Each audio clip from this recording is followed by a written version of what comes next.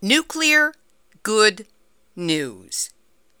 Is such a thing even possible? You bet! For those who oppose nuclear in all its various transgressions, this last month or so has been chock-a-block full of amazing breakthroughs, actions, dare I say it, wins. Benchmark moments in legislation that mark what we will look back on as milestones. And not just one or two, a lot! Such as when Illinois passed legislation to revoke an existing law that placed a moratorium on nuclear new build in that state. Everyone thought it was a done deal, and the nukesters were already slapping each other on the back, until the governor pulled a surprise veto out of his hip pocket. So how significant was this? It takes a veteran activist, someone who's been on the front lines of the battle for more than 40 years, to provide the proper perspective. And when he tells you, this was really a referendum on, are we going to have a pro-nuclear future in Illinois or a renewable energy future in Illinois? And the time for equivocation on the part of environmental groups, legislators is over. It's time for the environmental community as a whole to galvanize around a renewable energy future and not a nuclear energy future. And that's really what is being unleashed here. Well, when Dave Kraft of Nuclear Energy Information Service, based in Chicago, puts it in such an historical perspective, and then you hear from others who got to see their hard work against nukes pay off, you get an inkling that maybe, just maybe, we can still find our way out of that awful, dangerous, deadly seat that we all share. Nuclear hot seat, what are those people thinking? Nuclear hot seat, what have those boys been drinking? Nuclear hot seat, the corium is sinking. Our time to act is shrinking, but our activists are linking. Nuclear hot seat, it's the bomb. Welcome to Nuclear Hot Seat, the weekly international news magazine keeping you up to date on all things nuclear from a different perspective. My name is Libby Halevi. I'm the producer and host, as well as a survivor of the nuclear accident at 3 Mile Island from just 1 mile away. So I know what can happen when those nuclear so-called experts get it wrong. This week, a special, really special edition as we focused on good news. It's so nice to be able to say that. We hear from an ecstatic Karen Hadden of the Seed Coalition in Texas about a federal court's totally unexpected ruling on an ill-advised high-level nuclear waste dump. Author and downwinder Mary Dixon tells us about a recent breakthrough on the Radiation Exposure Compensation Act. Dave Kraft of Nuclear Energy Information Service in Chicago provides perspective on his governor's recent veto of nukester-backed legislation. And Manna Jo Green, the recently retired Environmental Action Director of Hudson River Sloop Clearwater, gives us details on New York's actions to dump, quote, decommissioning company Holtec's planned radioactive water dump. It's a stunning lineup of, can I call it pro-anti-nuclear news? Let's just call it good news and relax into it for this full episode. Today is Tuesday, September 12, 2023, and here is this week's nuclear good news. And if that's not a different perspective, I don't know what is. Starting out with perhaps the happiest, most ecstatic interview I've conducted for Nuclear Hot Seat since San Onofre shut down. Karen Hadden is the Executive Director for the Sustainable Energy and Economic Development, or SEED, Coalition in Texas. The group works for clean air and clean energy, supporting affordable energy efficiency and renewable energy solutions to meet our energy needs. Karen has been involved with numerous nuclear issues in Texas and the Southwest, and here we catch up with her the day after a momentous decision was made on one of them.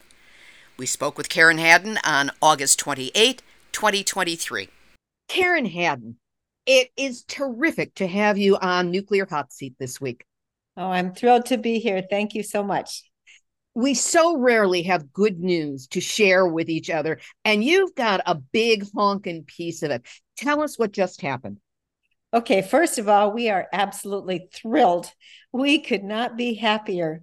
We have just received word of a court decision out of the Fifth Circuit Court in New Orleans that actually kills the license for the high-level radioactive waste storage in Texas. It was an active license that had been granted by the Nuclear Regulatory Commission, and they vacated it, which means it's dead, it's null and void, it's kaput. We won. How often do we get to say those words? We are thrilled. So that people can understand the magnitude of this win. What was being proposed to be done with this site? What was this going to mean? Yeah, the company WCS, Waste Control Specialists, started working on this in 2016, where they were going to bring from all over the country all of the most deadly high-level radioactive waste and dump it in Texas. In Texas, it would be above ground, creating terrorist risks. And for people who live there, this is like not just one nuclear reactor in their backyard, but about 100. And environmental injustice of the highest magnitude. So we have been fighting this since day one. They wanted to bring 5,000 metric tons originally, but up to 40,000 metric tons of this deadly waste, haul it across the whole country, exposing people every bit of the way, putting aquifers at risk if any kind of leak happens. This stuff can be spread by air as well, just creating risks that did not need to happen for a site that was supposedly temporary, not permanent. And if this stuff sits outside in the hot Texas summer and has, freezing temperatures in the winter, these things would crack and leak. And even though they're supposed to go somewhere in the end that's a permanent repository, we don't think they would ever be able to move them. We'd have an above ground leaking site in the middle of the West Texas region, probably forever. So we are absolutely thrilled 7 years later to have this massive victory that says the license is no good out of a conservative court. I think even conservatives can appreciate the fact that this stuff is deadly and it will not take their politics or their beliefs into account. Radiation's going to do what radiation's going to do. That's exactly right. What kind of opposition had to be organized against this? You're with the SEED Coalition, which is based in Texas. Who else came on board for this? It's been a long, hard uphill fight because most people in our state did not know what was going on and what was proposed. So SEED Coalition, we're sustainable energy and economic development. We went and talked to everybody we could, everywhere we could. We've had help from a lot of different people and a lot of different organizations. It's been long and hard and challenging, but what we did is went on the road with an educational tour, and we talked to people everywhere we could. We went to West Texas, we went to Houston, to San Antonio, to Dallas, and we got resolutions going in many cities and counties that represents over 5 million people, and that really helped to get things going. Now, the site had already been approved. The license had been approved by the NRC. How did this end up in the courts? After we did all of this organizing, we started challenging these things legally. There were hearings that were held, not enough. There were just limited hearings in places that most people couldn't get to. There was a hearing in Andrews County in West Texas and one in Hobbs, New Mexico, which is also close to the site because the Texas site is almost to the border of New Mexico, right on the border. So this is like an 8-hour trip from Houston. The NRC made it difficult for people to be part of this. And in fact, as part of those hearings, we were doing a legal challenge every inch of the way against this licensing. And we've had wonderful pro bono attorneys, Terry Lodge out of Ohio and Wally Taylor with Sierra Club. They are heroes. Diane Curran represented Beyond Nuclear. Mothers for Peace was part of the efforts with Terry Lodge. We're really proud of of the other organizations that joined in, and we're grateful. There were other organizations as well. And here in Texas, we've had involvement from the League of Women Voters of Texas. Sierra Club folks have helped out too, and some faith-based groups as well, which is really wonderful. It took everything and everybody. We eventually got this to the Texas legislature, and this is astonishing. While we were out doing our trips across the state, we got a call from a woman who worked for an oil company. She said she shared our concerns. She knew how dangerous this deadly waste was, and not only risks to people's health and safety in the water, but also it could damage their industry, because any single leak or crack would ruin things for the oil industry, and they've got billion-dollar operations going on all the time. So they said, we oppose this too.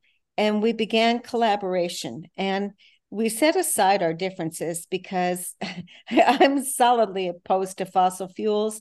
I understand that role in climate change, but we decided to focus on what we shared in common, which was we did not want this deadly waste coming in. And every inch of the way, they have been really helpful at Fasken Oil and Ranch. They got attorneys too. And pretty soon at the legislature, we were able to work Democrats and Republicans and have them listen to us. And we got a vote out of the Texas legislature. There was all but 3 Texas legislators, almost unanimous. The 3 that sat it out did it on principle because they did not like the bill's author. We didn't either. So I understand that. And this bill said, this bill was a ban on high-level waste coming into our state. So people's efforts, lots of volunteers worked to help get this through the legislature. And then that allowed the governor to take up this case that went to the Fifth Circuit Court. So lots of pieces and lots of time and lots of work on many, many fronts. But we are so excited about this final result. And there were times when we would get really depressed and thinking there's no way this will ever come through. We're going to hang in there and keep fighting, but this is looking grim. And one of the things we would tell ourselves is, well, you never know how you're going to win. So we just kind of believed that someday we would, but you never know how you're going to win. So we just kind of kept hope as best we could. And here we are at this moment of having a massive victory. This is absolutely huge. We are just absolutely thrilled. So, does this kill the project completely, or are you expecting the next wave of gobbledygook coming out of the nuclear industry saying, no, we really need this, blah, blah, blah, and now we're going to start this all over again? Certainly they can do that. Maybe they will. But as for right now, we are considering this a very solid victory. And they can go to the Supreme Court. But it's not all that good for them this time around, because a part of this case involves that climate change rule, that major questions doctrine, and the Supreme Court was behind that, and to take that apart is not something that they're going to want to do. So the outlook for the applicant at the Supreme Court is not that great, and for the NRC, we think the NRC is probably really reeling from this decision. They've been pushing hard for this for a long time. Yeah, and the Department of Energy too, busy out there trying to find sites for more consolidated interim storage. They should give up the concept. They should stop trying to force this on people anywhere. And they should get serious about the sites where we have waste now, getting them to be more safe and more secure before we do anything. And then certainly looking at a final repository at some point in time, but that hasn't been happening. So in the meantime, we need to deal with the waste where it is and not risk people's lives across the country trying to transport it in some Band-Aid approach that is never going to work. I always like to point out that there's reference to Yucca Mountain in Nevada as being the permanent repository, but that is a legal fiction, because all it is a tunnel going into a mountain that the government didn't even have the right to go into because it's land that is controlled under treaty by the Western Shoshone people. It's also over an aquifer, and it's also over an earthquake fault. So there's a lot wrong with it. And any reference to there being a permanent repository, they always reference Yucca Mountain. And that is a flat out lie. It doesn't exist. But as a legal fiction, it allows them to call any other facility they want to have interim, like, oh, it's only going to be there for a little while and then we'll move it on. Right. And we totally agree about Yucca Mountain. It couldn't be worse. It was never a good site. It was chosen for political reasons, and it was never scientifically viable. It was an absolute disaster. At one time, they talked about having titanium shields that cost billions of dollars to try to make this site work. It's like, it's not a good site. It never was. It was wrong. And it was built to punish Nevada. It was. Oh, Harry Reid going against nuclear things. They wanted to get back at him. Yeah. Yeah. So, that's not the way to do it. And if they're going to actually get serious about something underground, they need to be looking at the geology and the science. It's not a good thing. I mean, there's no good answer to this whole problem. We should stop making this waste immediately. But instead we see, efforts for more reactors. And it's like insanity over and over. I don't know why we have to keep explaining to them how insane this is. Well, the money involved blinds them to any larger truth. Absolutely. And this wouldn't be happening if it weren't for the money. None of this would be happening. These guys wouldn't have pursued this waste.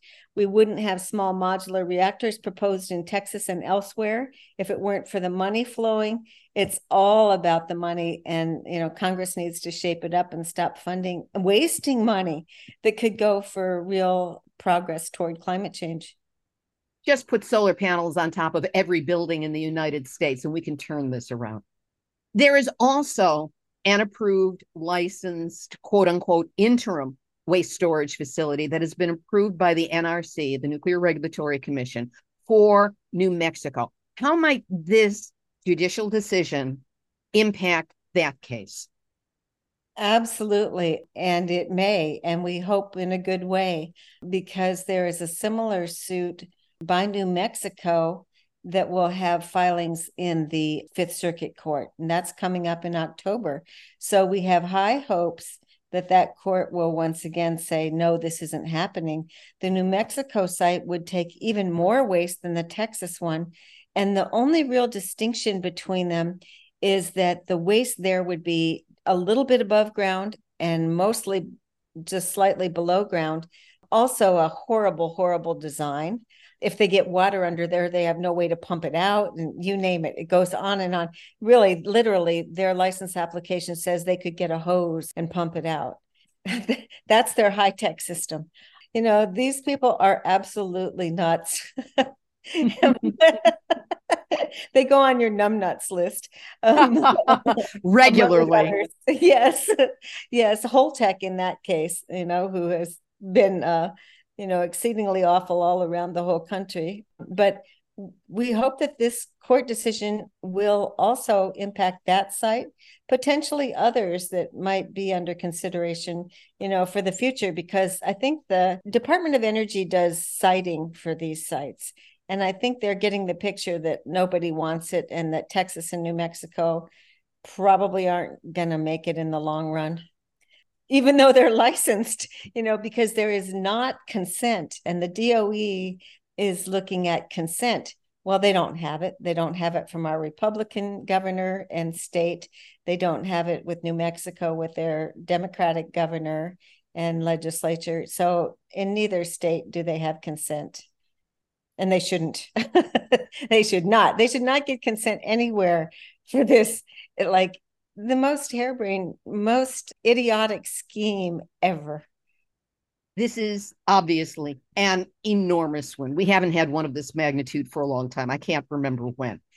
What did you do to celebrate? So far, we've just been jumping up and down and yelling at the top of our lungs. My husband and I went out to dinner, but we haven't had a chance yet to get everybody together, which certainly we're planning to, because a lot of people have worked so long and hard for many, many years. And we are so excited and really happy for the implications, not only for our state, but for people throughout the country. This is really good news. Well, when you have that party with your people, I hope you will include Nuclear Hot Seat via Zoom. Sure.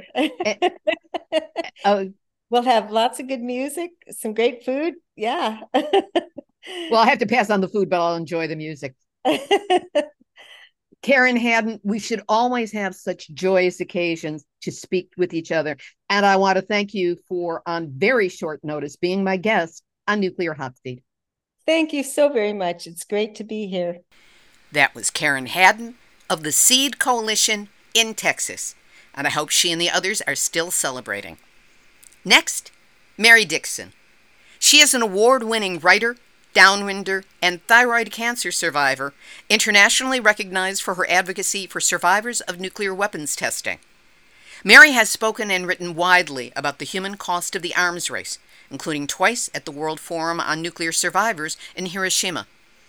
For the past 3 years, she has been part of a consortium of downwind communities across the West, as well as national allies, working to expand RECA, the Radiation Exposure Compensation Act. She wrote an op-ed for the Salt Lake Tribune, and it was so good I asked her to read the piece intact. It was published on August 3rd, 2023. After years of working to get the Radiation Exposure Compensation Act, referred to as RECA, expanded by Congress, we are finally seeing an unexpected glimmer of hope. A last-minute amendment to the National Defense Authorization Act, which we refer to as the NDAA, passed July 27th by the Senate with 61 votes, would expand and extend RECA to include the entire state of Utah and more, giving downwinders access to the program which has been a lifeline for so many. The Hawley-Lujan-Crapo Amendment is a product of an inspiring moment of bipartisan cooperation between Senator Josh Hawley, a Republican of Missouri, Senator Ben Ray Lujan, a Democrat of New Mexico, and Senator Mike Crapo, a Republican of Idaho. In addition to extending RECA 19 years, the amendment expands the program to cover Idaho, New Mexico, Montana, Colorado, and the entire states of Utah, Arizona, and Nevada, as well as additional uranium mining communities, many on tribal lands. It also includes, for the first time, communities exposed to fallout from Trinity, the first atomic test in Los Alamos, New Mexico in 1945, and to residents of Missouri who were exposed to radioactive waste from the Manhattan Project. While strengthening RECA had the support of conservatives such as Ted Cruz and Lindsey Graham, disturbingly, Senators Mike Lee and Mitt Romney, Republicans of Utah, voted against the amendment, though the expansion would be a godsend for their constituents in northern Utah who were excluded from RECA and have suffered life-threatening illnesses as a result of our exposure to radioactive fallout from nuclear tests in Nevada. The amendment's passage is a tremendous victory for those of us in downwind communities across the country who have dedicated ourselves to seeking recognition and justice. As we know too well, however, victories can be temporary. The expansion now must survive a conference committee to iron out the differences between the House and Senate versions of the NDAA, which will be a tougher fight. Still, we hold out hope. The stars seem to have aligned in bringing the issue national attention. First, with the release of Christopher Nolan's Oppenheimer, which has opened dialogue about the first atomic bomb and its long trail of suffering and death over the past 78 years. If audiences are devastated by the depiction of Trinity, I ask them to think about the 928 nuclear bombs detonated in the desert of Nevada, 100 of them in the atmosphere and many more powerful than those that leveled Hiroshima and Nagasaki. If audiences are devastated by the depiction of Trinity, I ask them to think about the 928 nuclear bombs detonated in the desert of Nevada, 100 of them in the atmosphere, and almost all more powerful than those that leveled Hiroshima and Nagasaki. I remind them about the real legacy of Trinity, the staggering number of ordinary people whose lives have been lost or shattered by the production and testing of nuclear weapons. I tell them how radioactive fallout from nuclear tests in Nevada spread across the entire nation to New York, Canada, and beyond our borders, how the government was warned that the prevailing winds in the U.S. blow toward the east and would carry fallout with them, but went ahead with testing in Nevada anyway, under a campaign of secrecy, cover-ups, and lies that has had catastrophic consequences for countless innocent Americans downwind. In July, a Princeton study was released that mapped how fallout from Trinity and atmospheric tests in Nevada extended across the entire country. While it's shocking, those of us who have suffered the consequences have known since a National Cancer Institute study in 1997 that every county in the continental U.S. got some level of fallout from testing. The West was particularly hard hit. I know firsthand how the silent poison was carried on the winds, like the smoke from wildfires far away that we could see and breathe, and how it fell with rain and snow to the earth, where it worked its way into the food chain and ultimately into our bodies. I was diagnosed with thyroid cancer in my 20s from my exposure as a child in Salt Lake City. I lost my sister to an autoimmune disease she battled for 9 years in 2001. I've lost too many friends and loved ones and listened to heart-wrenching stories of survivors around the West and beyond. In a mad rush to win the Cold War, our government was willing to sacrifice us. It's time for Congress, particularly our delegation, to do the right thing, to take care of those who are knowingly put in harm's way. We are the invisible casualties of that undeclared war. Unless the expansion and extension of RECA passes, the program expires next June. Time is running out, and more downwinders and uranium miners are dying each day. This may very well be our last chance. Award-winning writer, dramatist, downwinder, and thyroid cancer survivor, Mary Dixon. We want to take this moment to give our respect and deepest acknowledgement to Tina Cordova, co-founder of the Tularosa Basin Downwinders Consortium, cancer survivor, and a fierce frontline warrior on behalf of RECA Expansion. I don't know that this would have happened without her. We'll have more good news in just a moment, but first, isn't it terrific to recognize that the nuclear industry doesn't win them all? But note that in every case cited today, there has been a long history of activism to stop nuclear from crossing yet another line that shouldn't be crossed. Without awareness, pushback, lobbying, information, and the tireless yet very tiring push towards sanity represented by those who fight against nuclear, those guys would get away with anything and everything, no matter how numbnuts. It takes information, attention, and action to make certain they don't get whatever they want whenever they want it. And that's why you need Nuclear Hot Seat. We are an information hub. We interview frontline activists, scour newspapers, group newsletters, and email from around the world to bring you a concise yet wide-ranging picture of today's ugly nuclear truths. We give you nuclear stories with context, continuity, and an appropriate sense of outrage to help you understand what this one industry has been able to get away with and why they must be stopped. We're fighting for the future, not only yours, but through your DNA, your children, grandchildren, and beyond. But to continue to do so, we need your help. This show runs on donations, and without them, we can't pay the bills and we'll be gone. So if you want to help us keep going, the time to support us is now. Go to nuclearhotseat.com, click on the red donate button, and follow the prompts. If you have Zelle, you can send money directly to info@nuclearhotseat.com. Either way, be it a one-time donation of any amount or a recurring monthly donation, say the same as a cup of coffee, about $5 a month, we will deeply appreciate it.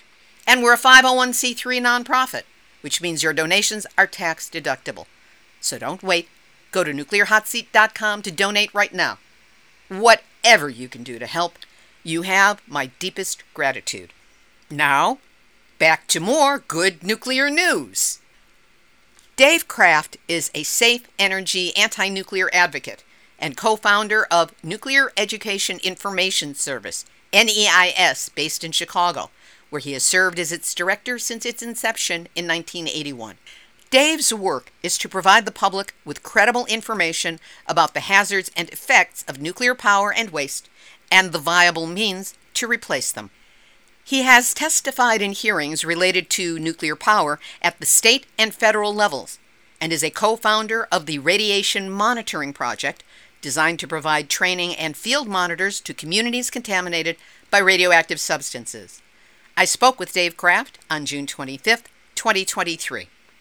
Dave Kraft, Illinois has had a very good law on its books regarding new nuclear reactor bills in the state. What was that law? We're talking about the 1987 Illinois Nuclear Power Construction Moratorium.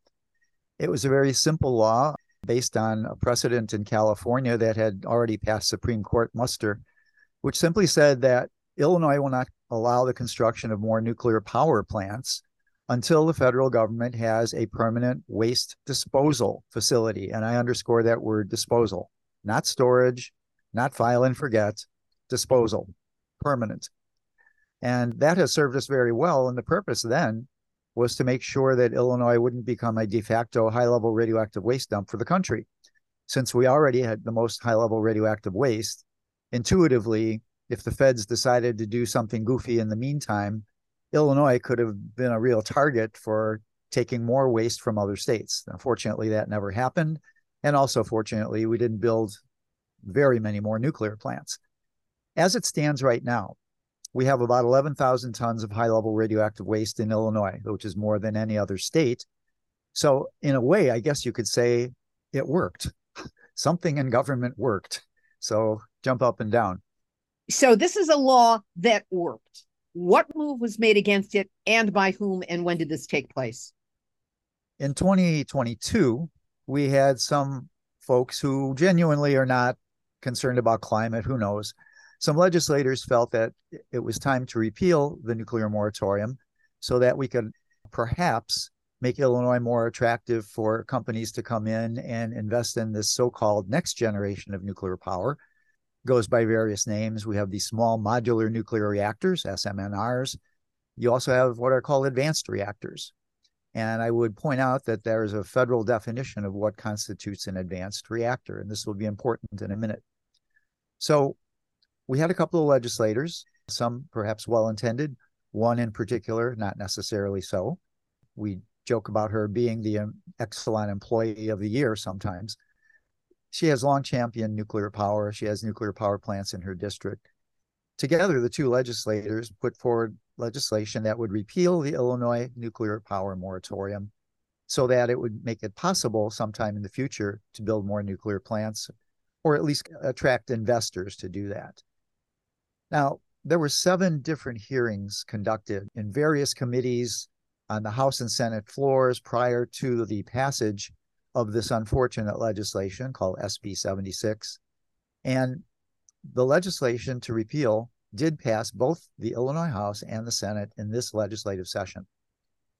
Miraculously, the governor vetoed the bill.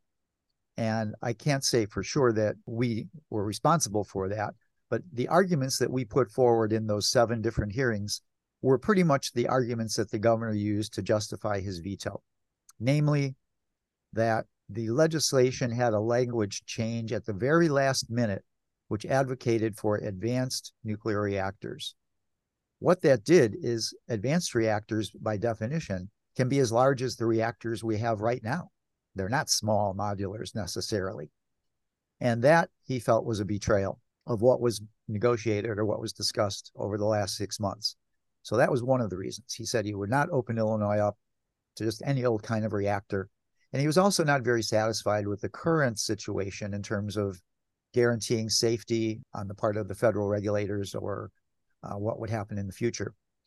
Now, we had pointed out many other logical fallacies with this whole process, namely that the so-called small modulars would not even be available as a demonstrator until 2029, let alone commercially, which would be the middle of the 2030s.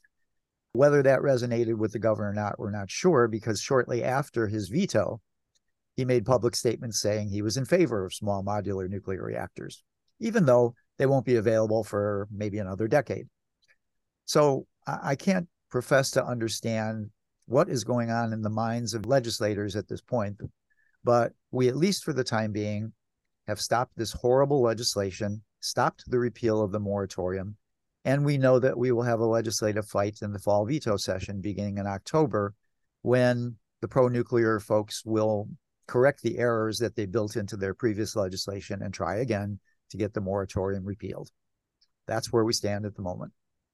How surprised were you and the others who worked against this bill by the governor's veto? Everyone is absolutely stunned, including some of our legislative allies who, voted to uphold the moratorium. As much as a week before the governor's veto, they were all telling us it's over, it's a done deal, it's going to pass, it's going to go through. So he surprised everybody. Apparently, the governor's office keeps decisions very close to their chests, because we were getting feedback from legislators saying that they don't even have access to the governor's ideas at times. I suppose we should feel good about that, since he certainly did not respond to any of the 7 letters and packets that we had sent to his office. But at the same time, it makes it really difficult to understand if there's any rational thinking going on at all. And if so, what is it based on? Certainly in nuclear, it's hard to find any rational thinking behind it. Now, we can understand some of the legislators who felt they were trying to do something in terms of the climate crisis. But we repeatedly pointed out that, look, the reactors won't be available to meet the IPCC target of 2030. We also pointed out that on the very day that our Illinois Senate passed the legislation, an 800 megawatt solar installation broke ground in the very county where the state capital is. And we said, look, these are jobs you got now. This is electricity that you will have available next year, not in 10 years. This is electricity that will make the grid more reliable now, not in 10 years. None of these arguments seem to register with people. And many folks who we would have thought would have voted to keep the moratorium in place and oppose new nuclear actually voted in favor of the repeal. So we're very baffled as what's going on. But we had already resigned ourselves to losing this one and already started instituting Plan B, which will begin at the end of September. We intend to do a 4-city Central Illinois tour speaking about small modular nuclear reactors and their problems and liabilities. And we are also going to be showing a fantastic 45-minute documentary called Atomic Bamboozle. You can see the video clip of it on YouTube, which was the preview of it. Very well put together, professionally done, excellent information.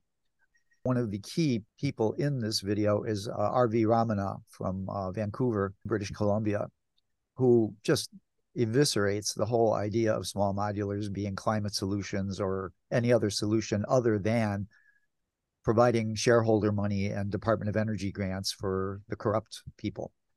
This is a great opportunity for us to educate not only the general public and our environmental colleagues who are still sitting on the fence about nuclear power, but also the legislators who may have actually themselves been bamboozled into voting the wrong way on SB 76. How has the nuclear industry responded that you've been able to perceive so far? Well, they do what they do best. They hire marketing and advertising firms and spew out misinformation. And one of the big arguments was that the governor was absolutely wrong in interpreting the idea of advanced reactors could result in the big nukes being built again. You go online. I did a 15-minute Google search, and I came up with 3 or 4 professional definitions of advanced reactors, which all say that they can be as large as 1,500 megawatts, which is about 1.5 times the size of the largest reactor we have in Illinois right now. You can go low if you choose, if you build small modulars, but the law didn't advocate for small modulars. It advocated for advanced reactors. And the governor was right. Now, we had warned them about this, that yes, small modulars are advanced, but not all advanced reactors are small. And that was the piece that really broke the legislation and resulted in the veto. So that's one of the arguing points that the nuclear industry is throwing out there, even though it is absolutely, totally false and can be proved in about a 10-minute Google search. For now, this is a moment of terrifically good news. What did you and perhaps the others who've been fighting against this for so long do to celebrate? We took the day off to start with, patted each other on the back, sent the thank yous around to the people who advocated, to uphold the moratorium. We did our homework. We also did a couple of op-eds, again, showing why the governor was right, and sent it out to various publications. But I mentioned that we had already moved on Plan B, because what I feel has happened is that this has provided the opportunity for us to really show that this isn't an argument about should it be small reactors or medium reactors or safe reactors, and can reactors coexist with renewables to fight climate change. All of that is public relations nonsense. What this really turned into was a piece of Trojan horse legislation designed to advance the next generation of nuclear power in Illinois at the expense of a 2-year fight for a legislation called CEJA, the Climate and Equitable Jobs Act, which was passed in 2021, which would have promoted renewables and efficiency. So what we are trying to get across to people now is the days of arguing about nonsense and little piecemeal stuff is over. This was really a referendum on, are we going to have a pro-nuclear future in Illinois or a renewable energy future Illinois? And the time for equivocation on the part of environmental groups, legislators, is over. As James Hightower of Texas once said, the only thing in the middle of the road are yellow stripes and dead armadillos. It's time for the environmental community as a whole to galvanize around a renewable energy future and not a nuclear energy future. And that's really what is being unleashed here. We are going to force this issue that it's a referendum time, and we want a renewable energy future, not another generation of Exelon or Constellation reactors. Dave Kraft of NEIS, Nuclear Energy Information Service in Chicago. By the way, we will have links up to his group and all of the others on our website, nuclearhotseat.com, under this episode, number 638. Next, Manna Jo Green. She spent 23 years as the Environmental Action Director of Hudson River Sloop Clearwater, a post from which she only recently retired. The group seeks to protect the Hudson River and surrounding wetlands and waterways through advocacy and public education. It was founded by folk singer Pete Seeger with his wife Toshi Seeger in 1966, and has worked long and hard to first shut down the Indian Point nuclear reactors, located only 35 miles from Broadway in New York, to mandating the proper handling of radioactive waste, most especially as regards the water of the Hudson River.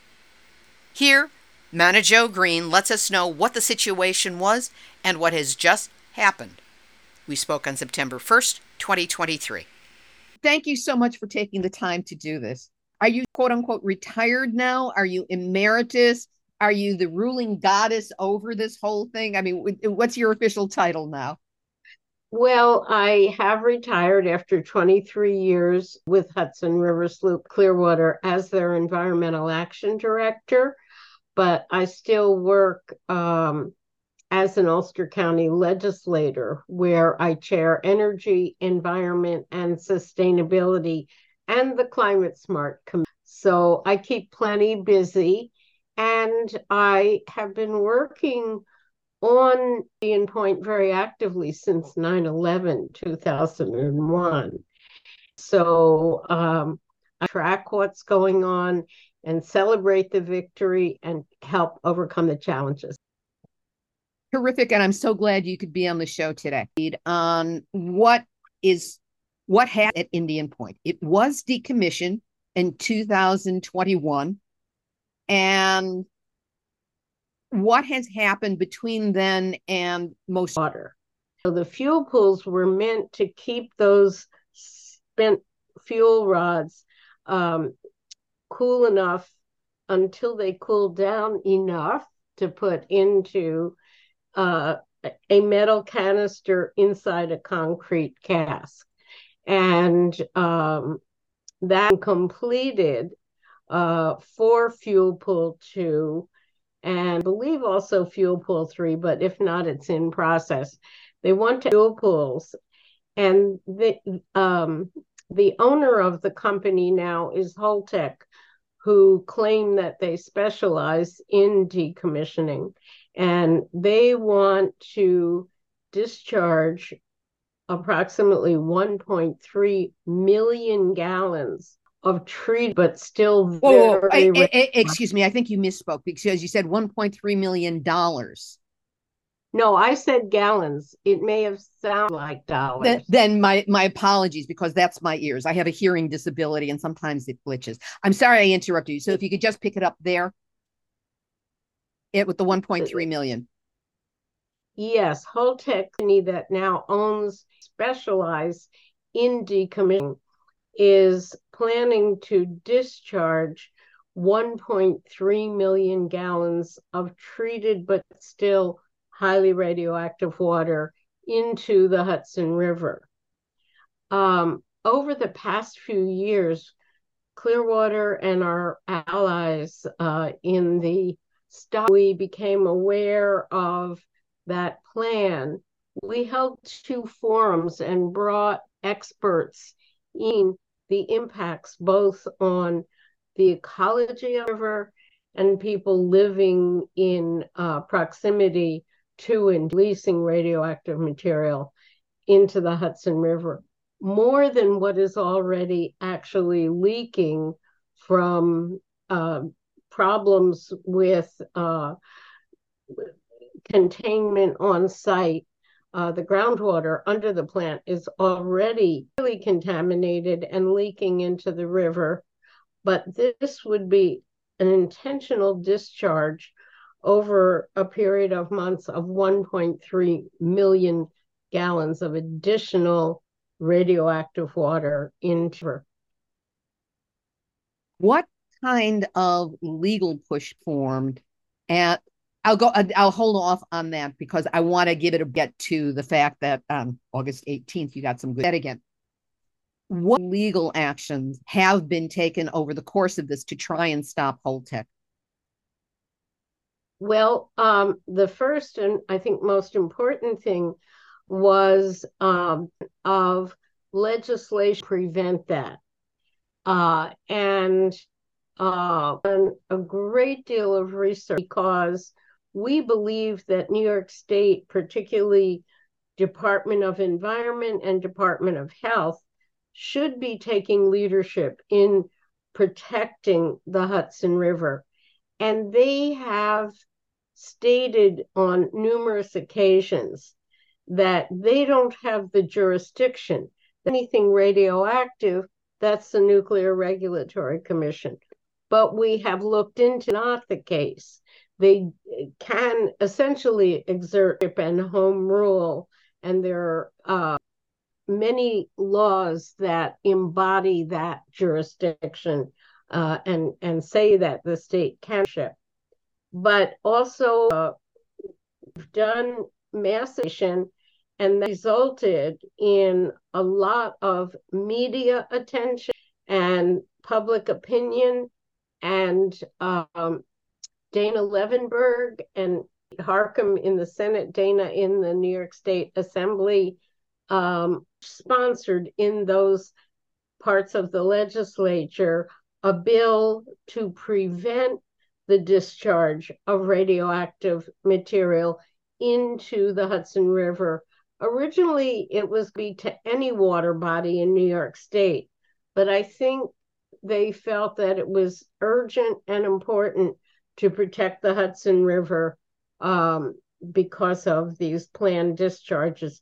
So they narrowed the focus. And we did a lot of education. Over 400,000 people signed a petition.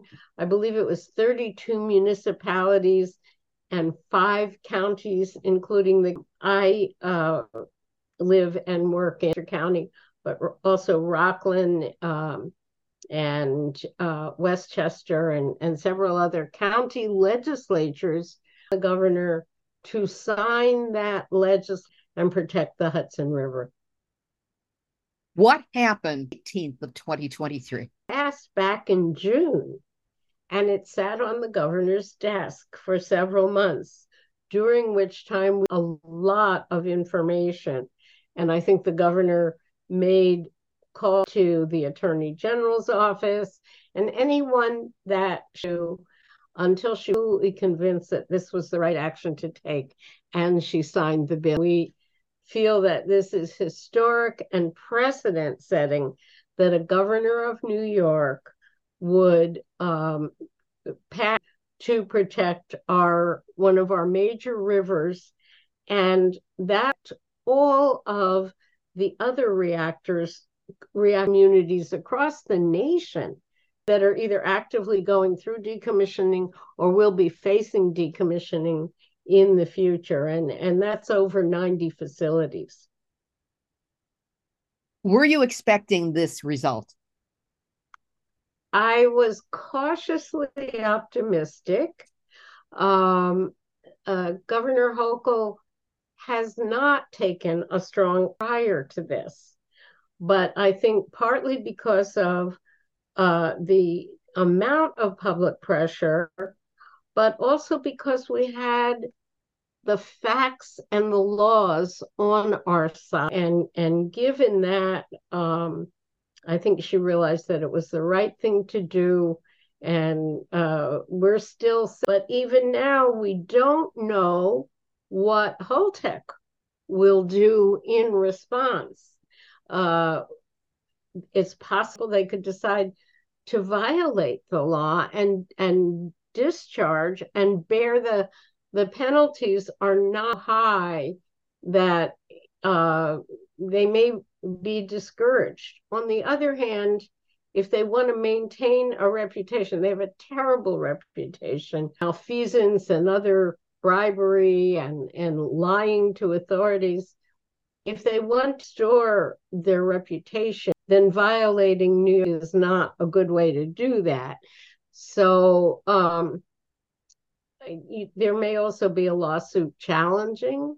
So although we're thrilled doing the right thing and setting this important precedent, we're also remaining to be cautious to see how this plays out and doing everything we can to, for example, get a temporary restraining order or an injunction or some way to ensure that this action cannot be taken. Staying in the moment, what have you been doing to celebrate, you and the others?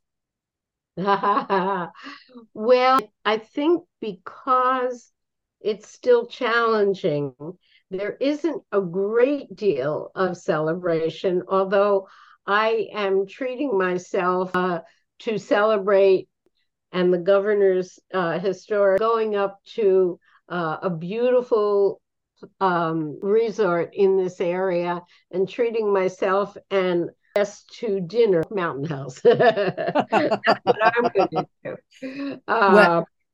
do. But it's not over till it's over, and a little bit cautious about celebrating, but we are also cheering each other on because it took a lot of work, a lot of convincing, people being in contact with their elected officials at the state and federal level.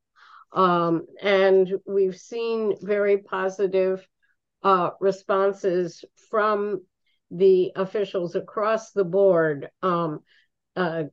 thanking Governor Hochul for taking that action that was supported and had bipartisan support up and down the chain of command. And in one house, I believe,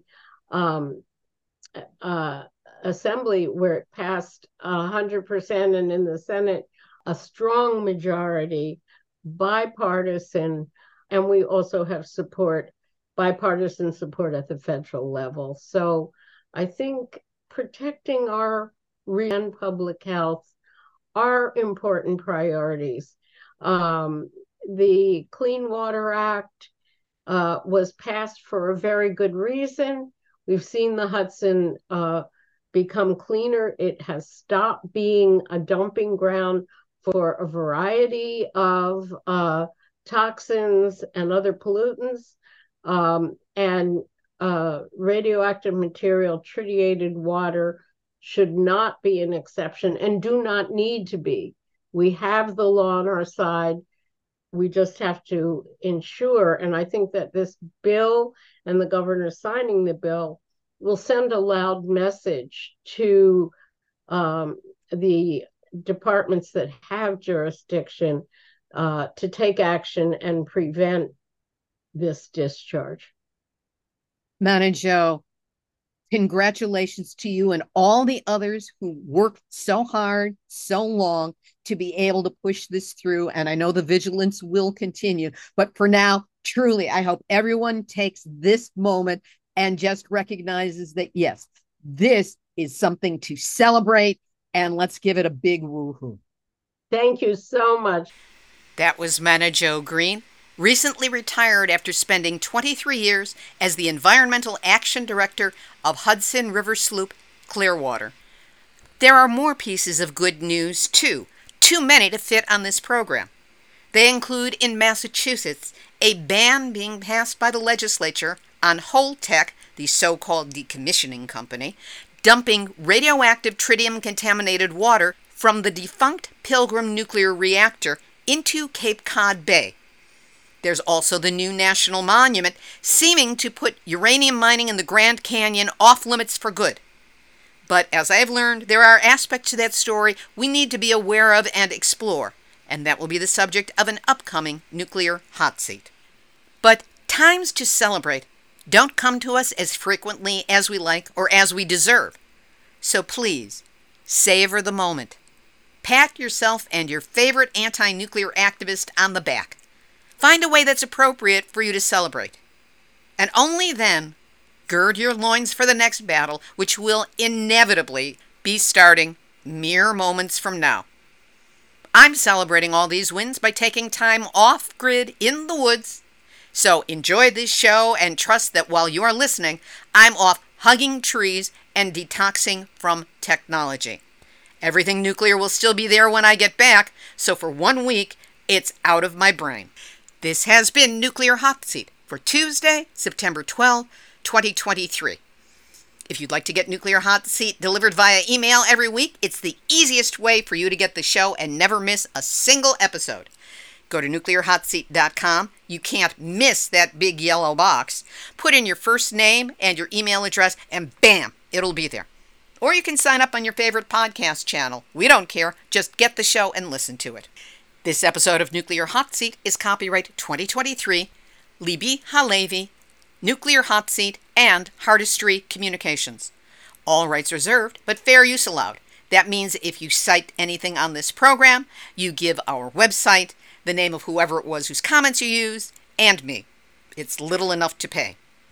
For now, this is Libby Halevi of Nuclear Hot Seat reminding you, as President Franklin Delano Roosevelt once said, when you get to the end of your rope, tie a knot in it and hang on. That's your weekly nuclear wake-up call, so whatever you do, do not go back to sleep because we are all in the nuclear hot seat.